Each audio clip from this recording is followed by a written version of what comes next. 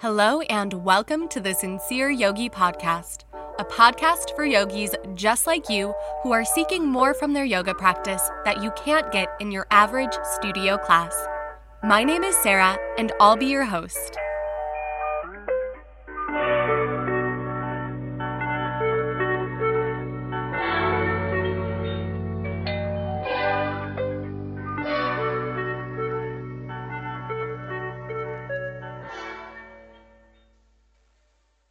Hello, yogis, and welcome back to the podcast.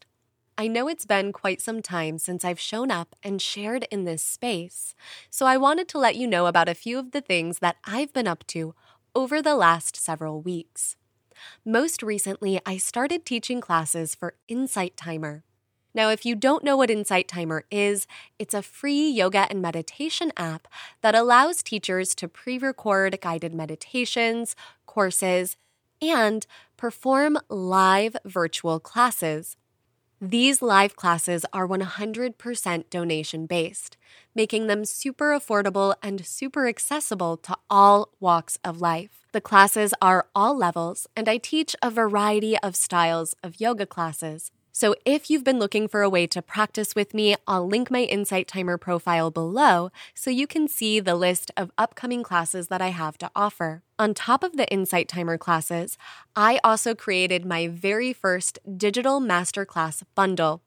If you've ever heard about the practice of yin yoga, wanted to dive a little deeper into the benefits and philosophies, my yin yoga masterclass bundle is for you. This masterclass bundle comes with a 33-page ebook and practice guide, breaking down some of the yin yoga postures and their benefits, going over the history, the philosophy, and the energetics of the yin yoga practice. On top of the ebook, you will also receive access to 3 yin yoga practice videos, a 90-minute full-body flesh yin yoga sequence, a 60-minute sequence, and a 30-minute sequence that you can practice along with anytime. So if you're interested in learning more about the benefits of the yin yoga practice, I'll link my yin yoga masterclass bundle in the description below. And now let's get on to our very next topic of the Sincere Yogi podcast. If you've been following along with the podcast throughout its entirety, which we're now on, I believe, episode 10, then you know that we've been on a journey about the 8-limbed path of yoga, focusing on the very first limb, the yoga yamas. We've already talked about the purpose of the yoga yamas and each individual yoga yama in depth with its very own episode. So if you missed out on those episodes, I highly recommend backtracking so that you can be fully caught up for the very next limb of the yoga practice, and that is the niyamas. While the yoga yamas are considered morals or ethical codes of the yoga practice, the niyamas are considered mental restraints or disciplines. Now, this can get a little fuzzy, and this is why the yamas and the niyamas are often paired together in teaching. But it is important to keep in mind that the yoga yamas are the first limb of the practice, and the niyamas are the second. So when I like to look at the yamas and the niyamas, I view the yamas as more of an external practice, more about your relationship with others and the world around you, whereas the niyamas I like to view a little bit more internal.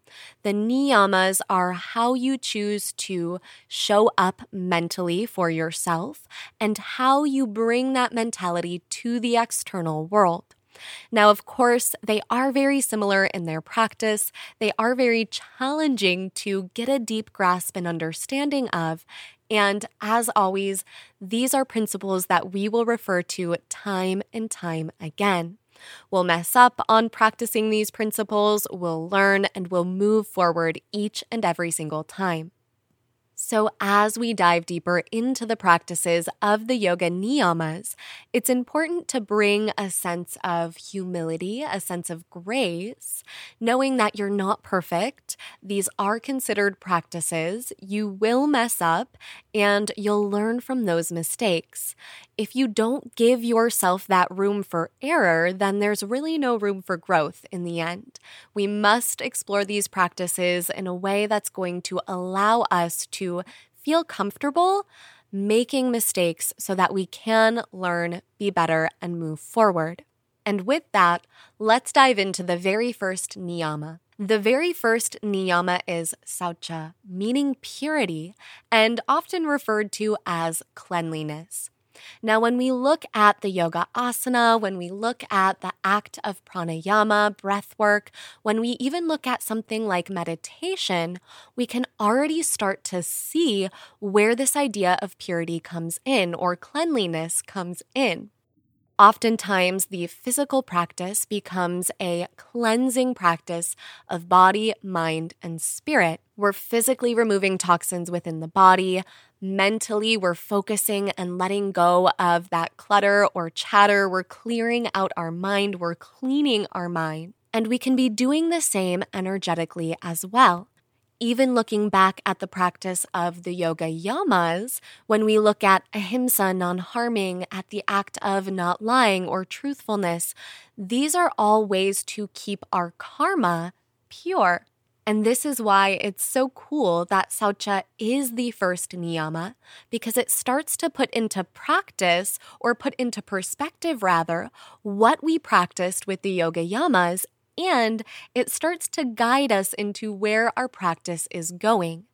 But let's look at some ways that we can focus on the practice of Saucha specifically. Now, on a very physical surface level, we can start by keeping a clean and clear space. What does this mean? This can be different for everyone. We all come from different walks of life. But things like decluttering your surfaces, clearing your bookshelf, cleaning out your closet, getting rid of old things that you no longer need or use, and of course, staying on top of it with the dishes, the laundry, all of those not so fun chores. Now, this is going to look so different for everyone, and that's because we all come from different walks of life. So if you're a mother of 3 toddlers, then your practice of Saucha is going to look different than a young professional living alone with no pets and no roommates. That idea of cleanliness and declutter is going to be totally different. So maybe your practice of cleanliness around the house is your bedroom. Maybe you keep your bedroom that one super clean, decluttered, clear sanctuary. Or maybe your practice of Saucha and cleanliness is staying on top of the dishes, picking one chore that you can do to really focus in on. And this goes for everyone who may not have the best cleaning and organizing habits. Pick one small thing that you can do, and once you feel you've gotten into that habit and you can perform it pretty regularly and stay on top of it, then you can slowly start adding on more and more. It's so easy to let these seemingly simple tasks fall to the wayside, and I get it where you're like, okay, but what does cleaning my house have to do with practicing yoga? Well, when we have a super cluttered space, when things are disorganized, when we can't find what we need within a moment's notice, this adds stress, anxiety. We come home to a messy space after a long day of work, and everything just seems to be a little too much to handle. It adds a lot of distraction into your life and a lot of mental anguish because you're constantly surrounded by all of your to-dos, and it can be a little overwhelming knowing where to start. So when we declutter our space, it also helps to declutter our mind. How good does it feel to sit on your couch after you spent the whole day cleaning your house? You sit on the couch, you soak it all in, and you feel so clear-headed because your space is taken care of. And that's really what we want to try to do. We want to take care of our space so that we can better take care of ourselves. And that brings us to our next little portion of Saucha and bringing the practice of Saucha to our own mind and our own body. Now, of course, Saucha being purity or cleanliness, things that we can do to practice Saucha are staying up on our hygienic routines, brushing our teeth, taking showers. the practice of Ayurveda, which is the sister science to yoga. If you want to learn more about Ayurveda, I'll link my blog post about Ayurveda below. But Ayurveda has all of these sort of routines or self-care habits depending on your body type. So things like dry brushing or oil pulling for your teeth, oiling your hair, all based off of your personal body type so that you can stay in physical and mental balance. Now, when it comes to physical balance as well and the idea of Saucha or cleanliness, we of course have to talk about diet. Now, I don't want to perpetuate any false information regarding diet here. And I think just like ahimsa can kind of perpetuate this pedestal of veganism or vegetarianism, Saucha can put this idea of eating clean on a pedestal as well. And this is where things can get a little misconstrued, and we don't want people to go to the extreme here. Ayurveda looks at your diet, your lifestyle, and your personal body and mental type, or your dosha. Now, your dosha will determine certain foods that are more easily digested by your body, certain foods that are more aggravating for your stomach, and let you know how to prepare and mix foods together for optimal digestion so that you can stay in balance. What Ayurveda doesn't do is say that you can't or shouldn't eat a certain food. It's all about how you pair the food, when you eat the food, and how you prepare the food so that your body can digest it to its best ability. So following an Ayurvedic diet for your personal dosha is in line or in practice with not only ahimsa, but also saucha or cleanliness. Because when we're eating the most optimal way for our personal body type, we avoid things like ama or stuck food, stagnant energy, undigested food that can leave us feeling a little unwell. This stuck ama does not align with the idea of saucha or purity. So by listening to your body, eating foods that are nourishing for your body, but also easy for your body to take in and convert to energy, is a great practice of saucha. But what this doesn't mean is that we have to stop eating foods that we enjoy just because someone said they're not good for us. Just make sure that as you take in your food, you're listening to your body and we're helping our body function at its most optimal capacity that it can. And not only does this help your body function at its best capacity, but on an energetic level, it also ensures that we're actually able to create healthy energy from the food that we're taking in.